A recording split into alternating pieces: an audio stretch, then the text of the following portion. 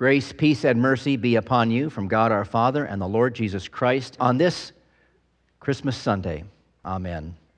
Let us pray. Lord Jesus, we celebrate your birth today. We thank you so much for all those who attended the Christmas Eve service last night. Many people we don't know, so we ask that our services were a blessing to them.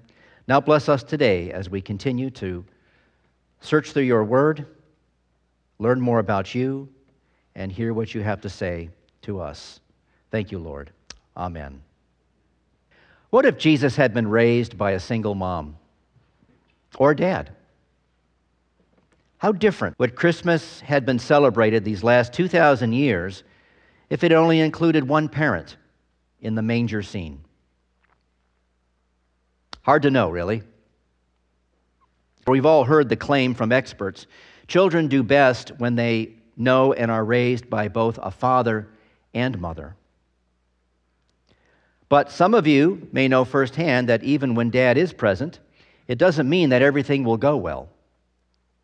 Authors and screenwriters have often recognized the complex relationships that often exist between fathers and sons and have used those tensions to create some really powerful, dramatic stories. In May of 1980, when Darth Vader in The Empire Strikes Back revealed to Luke Skywalker that he is in fact his father, it was the most shocking father-son moment since, well, probably 2,000 years beforehand in the Jordan River when Jesus was baptized. And God himself announced, "This is my son, with whom I am well pleased." How many other movies or literature can you think of that revolve around the relationship between fathers and sons? I mean, I can think of a couple more. The Godfather, maybe, the story really about sons trying not to disappoint their fathers. Finding Nemo, a story about an overprotective father and a wayward son. The Tree of Life, a story that explores the generational effect of how fathers raise their sons. And The Lion King, another story about a son who feels like he just can't live up to his father's expectations. Based on our own storytelling, we humans know both how important fathers are and how difficult our relationships with them can be. In our Advent worship this year, these last 4 Sundays leading up to this day, we've explored 3 different father and son relationships found in the Old Testament, all of which ended in disappointment and sometimes tragedy. If you remember, Cain, the son of Adam, was not the promised Savior that Adam and Eve hoped he would be. Rather, he continued in his father's sin, becoming the first man among many who would strike out and kill his own brother. Ishmael, the son of Abraham, was not the promised son either. Abraham and Sarah thought that they had to take matters into their own hands to produce an heir for Abraham because they got tired of waiting on God. But they soon learned the foolishness of not fully trusting in God and trying to produce their own heir and do what only God promised to do. Absalom, the son of David, despite his father's great love for him, ended up disappointing his father as well, rebelling against him and his whole kingdom, losing his life in the process. All these stories, both biblical and modern, help point us to the most complicated father-son relationship of all time. It's the story of God the Father, creator of heaven and earth, and the children he created, the sons of men, which includes daughters as well, you and me and everyone else. This is our story. Though we desperately need the presence of our loving Heavenly Father in our lives for our well-being, we have foolishly and sinfully not listened to Him and followed His ways time and time again. I know I haven't. Like Cain, we have not lived up to the expectations given to us in the 10 Commandments and have become murderers through our sinful thoughts and words and actions. Like the story of Ishmael, we've tried to take matters into our own hands, thinking that our good works will earn God's love and favor, but our efforts are doomed to fail and drive us further away from God. Like Absalom, we've rebelled against our Heavenly Father and King, wanting to rule our own lives and sometimes others' lives. But this will only lead to death and condemnation.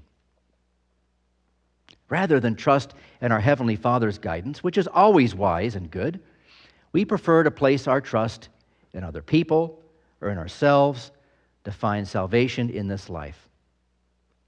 Rather than listen to the truth that our Heavenly Father speaks to us, we prefer to listen and place our confidence in the opinion of others. See, our story is a story of wayward and stubborn children who have a Father who is even more stubbornly pursuing us out of His great love for us. It's a story perfectly captured by Jesus in His parable of the prodigal son. Now, I didn't read that story today. It wasn't in the reading, but I imagine most of you are familiar with it. If you're not, you can look that up too. But the younger son of a wealthy and generous father demanded his share of the inheritance. He may have well said to his father, "I wish you were dead already so that I can have all your stuff." With his words, he murdered like Cain.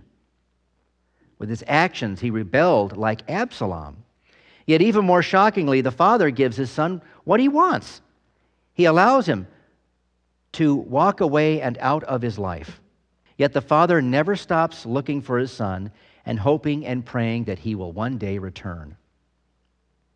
Though he had every reason to be very angry at his son, he simply wanted another opportunity to show him how much he loved him. And finally, when the son had wasted all his father's money and found himself at the end of his rope, his father got the chance to demonstrate just how great his love was for his son. The prodigal son knew that he did not deserve his father's love or even a spot in the family again. He merely wanted to return as a servant because he was starving. Perhaps he could work his way back in. With his focus on his own works, he became, in a way, like Ishmael. But his father would have none of it. Before he can even speak, the son is embraced tightly, clothed in the finest robe and sandals, and given the family ring, a symbol of his status as a son of the father, the heir. A celebration is planned. The best calf the father owns is slaughtered, and the son who was once lost has been found. The son who was once dead is alive again. The story begs the question, how could the father love the son like this? How could he just receive him back as if he had done nothing wrong? And would God do the same for us? These are questions that are answered by the story of Christmas. Christmas tells the story of the only perfect father-son relationship that has ever existed. This relationship has existed since before time began. It will continue to exist throughout eternity. It's a relationship that is proclaimed in many of the Christmas songs we sing. For example, of the Father's love begotten, ere the worlds began to be. He is the Alpha and the Omega. He's the source, the ending, He. Now the ones that we sang last night. Silent night, holy night, Son of God, love's pure light. And there's another one, Son of the Father, now in flesh appearing. That's from O Come All Ye Faithful.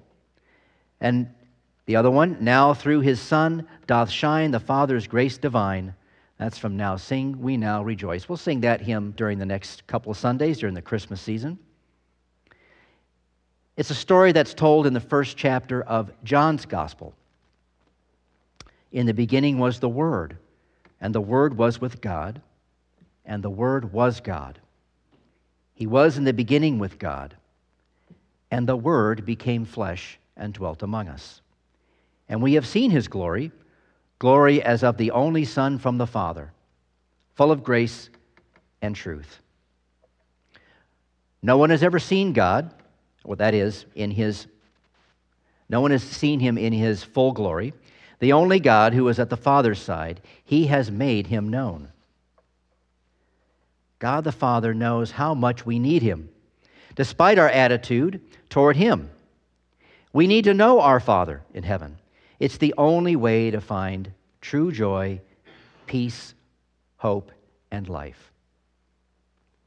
And in order to make us children of God, God sent his only begotten Son into the world, the Son of Man and Son of God, to be the perfect child that we could never be and never will. When the fullness of time had come, Paul explains, God sent forth his Son, born of woman, born under the law, to redeem those who were under the law. That's you and me and everyone else, so that we might receive adoption as sons. And that includes daughters as well. Now, you've been hearing me say for the past 4 weeks, Jesus is the son of David. Jesus is the son of Abraham. Jesus is the son of Manasseh. Jesus is the son of Joseph. And I hope that hasn't been confusing for you. If you attended the service last night, we meditated on Jesus' ancestry, his family line. So we know Jesus just didn't drop out of heaven into the laps of some random anonymous couple. Joseph is related to all those going back to Abraham. And someone asked me yesterday about Mary's ancestry. What about hers? What do we know about her family line? Well, not much, really. But there is a minority tradition in Christianity that has Mary being a distant cousin of Joseph. And therefore, her ancestry is the same as his. Now, that's not impossible, because marriages between cousins was prevalent in the ancient world, and ironically, it was the Christian church that put a stop to it by the time of Martin Luther. But that's another story for another time. Nevertheless, I'll add one more father to Jesus' lineage. Jesus is the true son of Adam, the first man. Jesus is the promised seed, foretold in Genesis 3, and who committed no murder with his thoughts, words, and actions. Rather, Jesus was murdered that we might live. Jesus is the true son of Adam and the true son of Abraham, the one who would bless all nations by taking our salvation into his hands and giving to us his righteousness. Jesus is the true son of David as well, the King of Kings, who remained perfectly obedient to his Father, and yet Jesus became a curse for us by hanging from the cross. Psalm 146 says, "Put not your trust in princes, in a son of man, in whom there is no salvation. When his breath departs, he returns to the earth. On that very day, his plans perish." But Jesus is both Son of Man and Son of God, the Prince of Peace. And when his breath departed, God's plan of salvation was complete. As the hymn goes, God and sinners reconciled. Because of the gift of his Son, God reveals to us in a shocking twist that he is, in fact, our Father, who loves us, forgives us, and gives us the right to become children of God. God adopts you and me and makes us part of his eternal family through our baptism into Jesus Christ. What God said to Jesus at his baptism, God now says to you through yours. This is my son. This is my daughter, with whom I am well pleased. You and I are not fatherless children. If you had an absentee father in this life, your heavenly Father was with you the whole time. And though you and I don't deserve it, we have a right relationship with our Father, who has given up his only begotten Son for you, and who will always love you and care for you and shield you with his presence, just like a good father should do. All this for us our God has done, granting love through his own Son. Therefore rejoice and continue to sing his praises with endless voice. Alleluia. Amen.